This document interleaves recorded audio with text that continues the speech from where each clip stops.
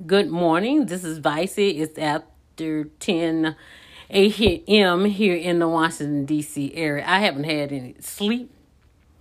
I know I have a conference call coming up soon with my office over in D.C. And thank God I covered my camera on my laptop with some paper so they can't see me. But in the meantime, what I want to say is this. Social media. If I didn't have to do social media for my business advertisement and so forth, I would never be out there because I am encountering people that don't even have a half of a brain cell. They want to debate and argue with you over absolutely nothing. Nothing.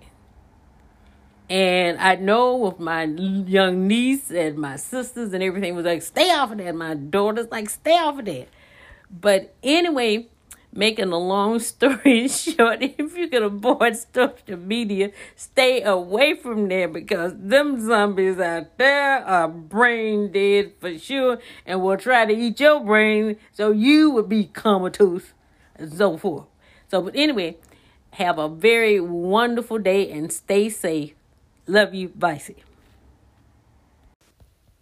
Good morning. This is Vicey.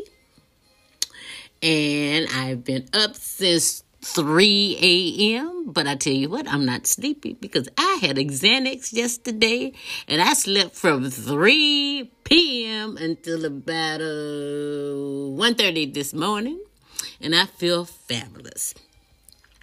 I'm not only a small business owner, but I'm also a federal employee with over 36 years of government experience serving my people. I love my country. Can't stand Donald Trump, but I love my country because one thing I can say, my America belongs to all my U.S. citizens.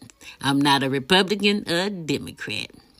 And I plan on writing my name on the ballot in November because I have the right to do that.